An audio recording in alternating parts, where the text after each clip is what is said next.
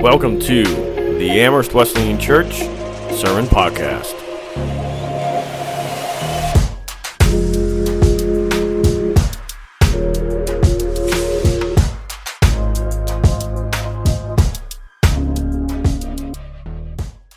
How many of you here know how to use the Google?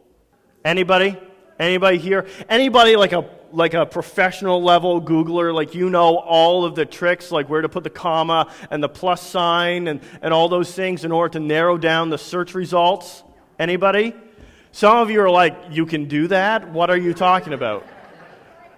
Is anybody here that professional, proficient at the Google?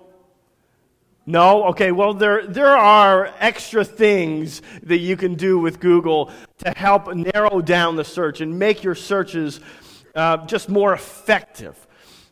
We all know what Google is. We all know how to use the internet, and we have access to that. And that Google is called a search engine. Because that's what we use, even when we know exactly where we're going. Oftentimes we punch it into Google so that it finds the website and it takes us there quickly, efficiently. It's just very useful. And whenever we're looking for answers, a lot of times we're looking for answers on the internet and we use something like Google or any of those other search engines.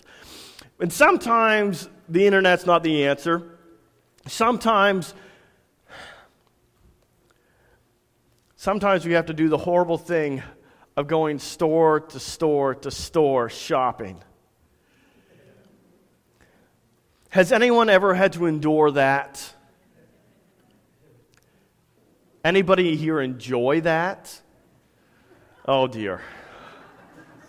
Pray for their families, folks. Pray for their families.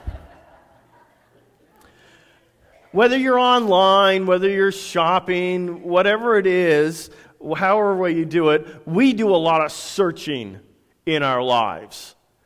It may be you're searching for the answer to a question. It may be you're searching for the right laptop that you're supposed to buy. Maybe you're searching for the right costume for Halloween. Maybe you're searching for the right type of shoes that you want, or you're looking for shoes that fit. Or maybe you're searching for the perfect someone in your life that's been missing.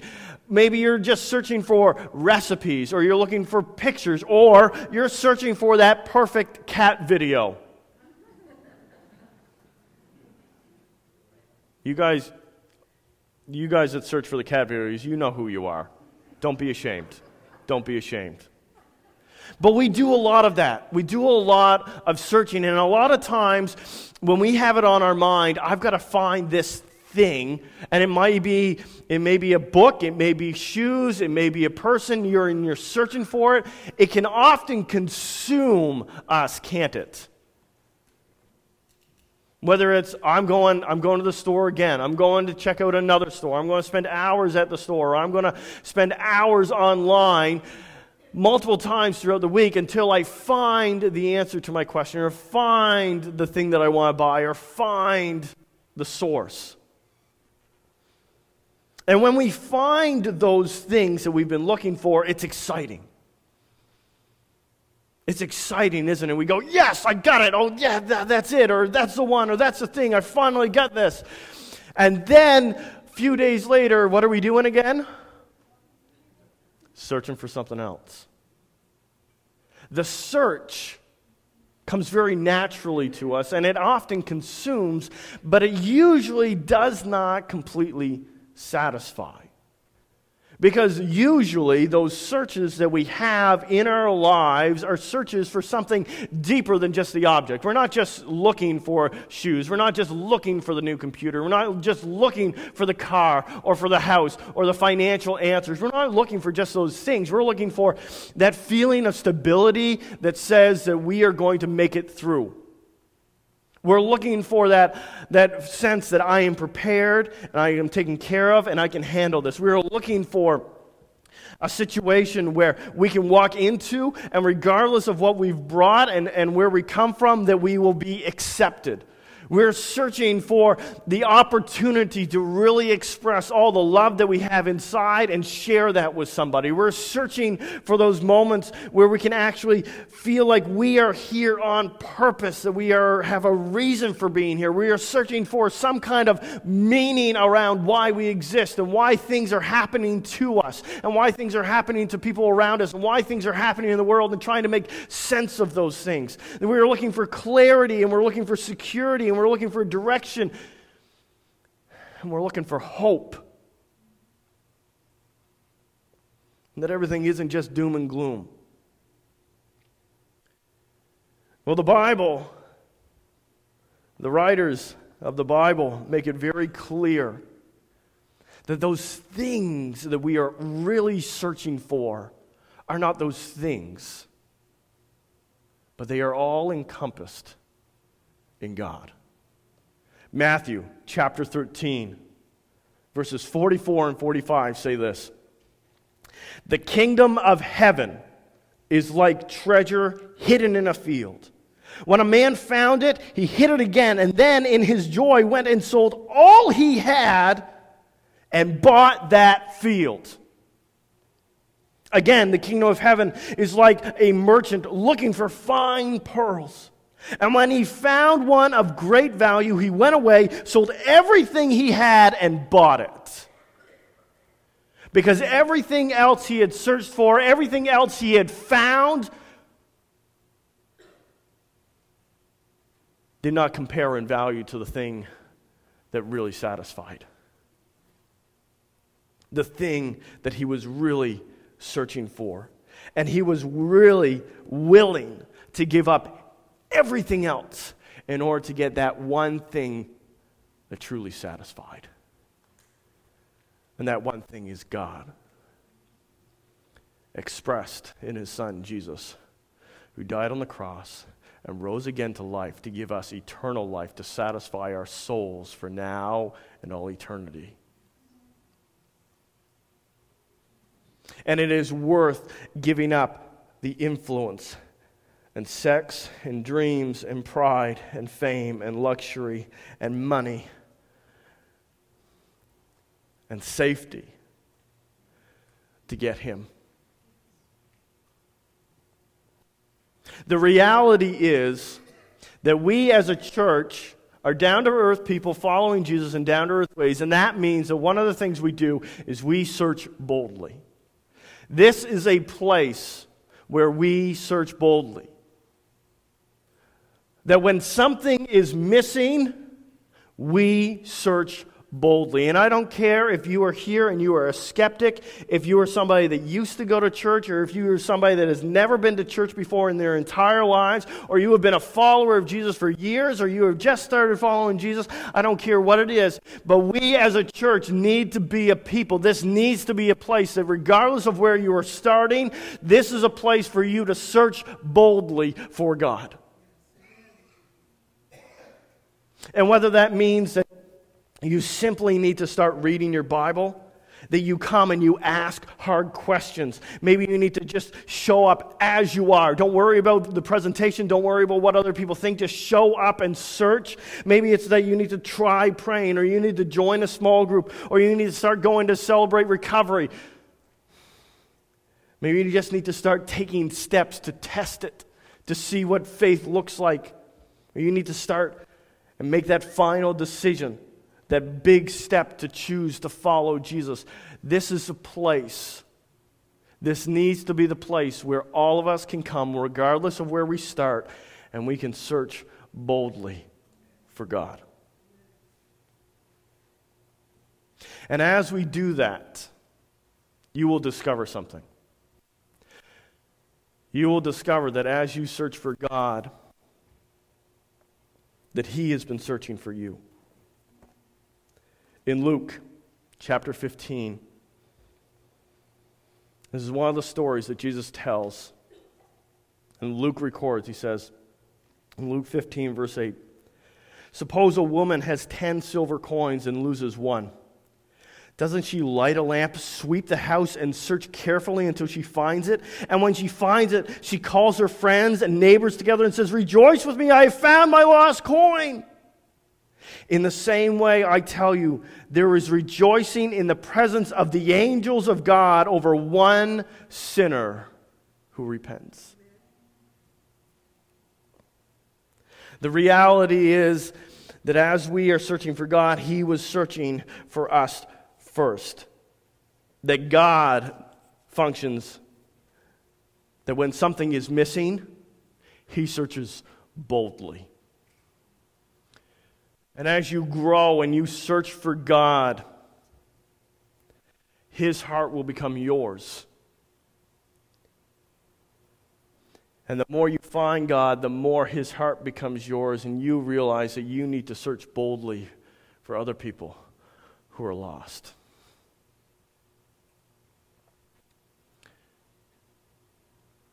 I'm talking about your kids. I'm talking about your parents. I'm talking about your sibling whose marriage just fell apart.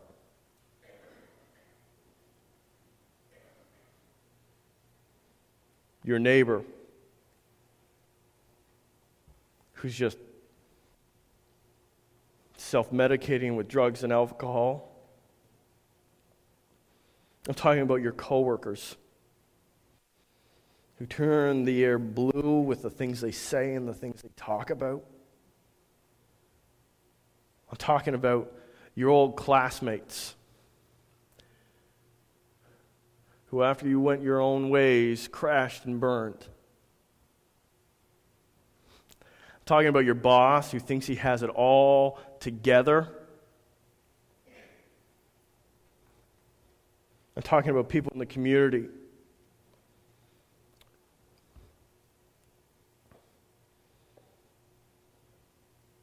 that everybody avoids.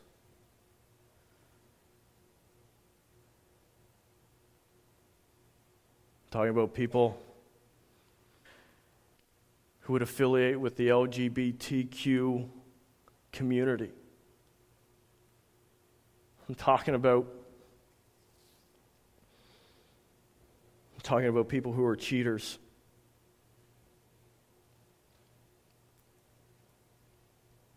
I'm talking about people who are just so incredibly arrogant and annoying. I'm talking about your grandkids who think they have everything figured out already.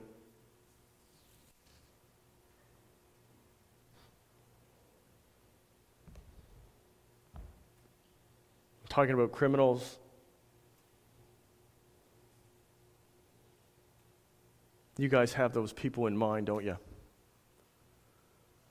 Take it beyond, take it away from just the abstract, lost people.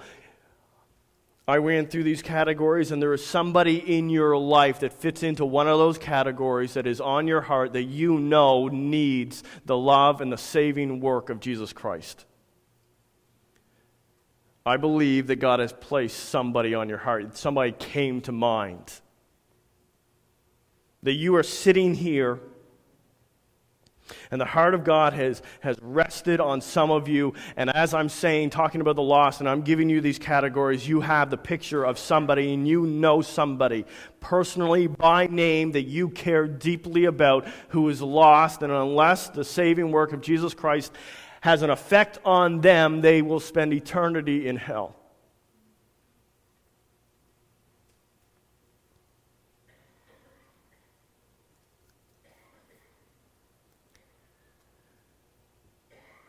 When something's missing,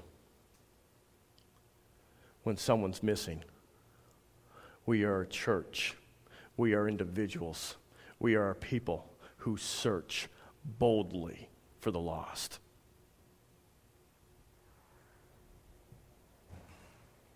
And I'm not talking about just like standing on the street corner and shouting. I'm talking about just sharing your experience and your hope with people. Welcoming people into your life, wanting those people in your life, that you are willing to meet them where they are, that you're able to invite them to small group or a coffee house or to church on Sunday, that you are actively, boldly praying for them. That you're able to say the name of Jesus and share what he has done in your life and wants to do in their life.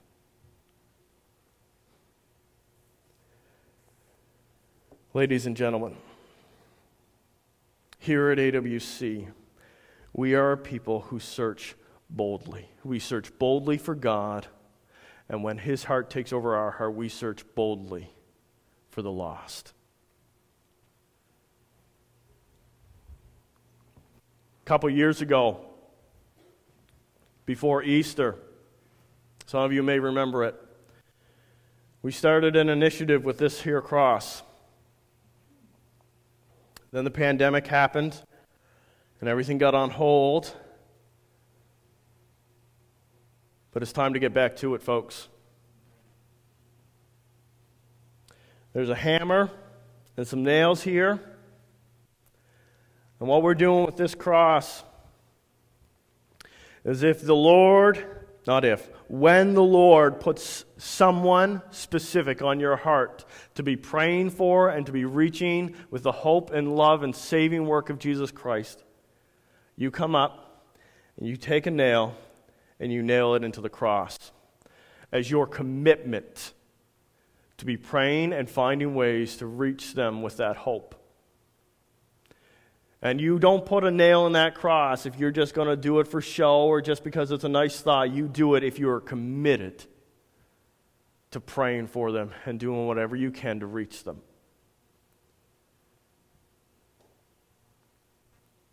Then in the little box behind it, behind the cross, there are ribbons. There are red ribbons and white ribbons.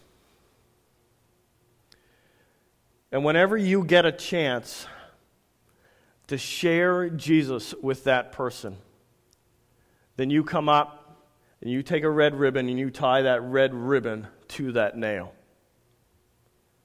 And on the day when that person accepts Jesus and starts to follow him, if at all possible, you bring them here, and the two of you will tie a white ribbon to that nail. Now, I know that that's not always possible, but if you can, that's what we're going to do. And so we got a lot of stuff happening in this service today, but I want you to be thinking, and you don't have to do it today, maybe it's the next few weeks, maybe it's next week, whatever it is, but when the Lord puts someone specific on your heart and says, that's the person that I'm sending you for, then you come up and you nail a nail in that cross as your commitment that you are going to be praying and looking for ways to share your faith with them. And after you manage to share your faith with them, share Jesus with them, you tie a red ribbon. And when they choose to follow Jesus, you try to get them here, and the two of you will tie a white ribbon as a declaration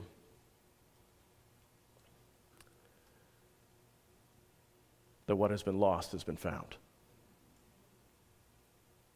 Because as down-to-earth people who follow Jesus in down-to-earth ways, when something or someone is missing, we search boldly. Thanks for listening and being part of our church and joining us in this journey to become down-to-earth people following Jesus in down-to-earth ways.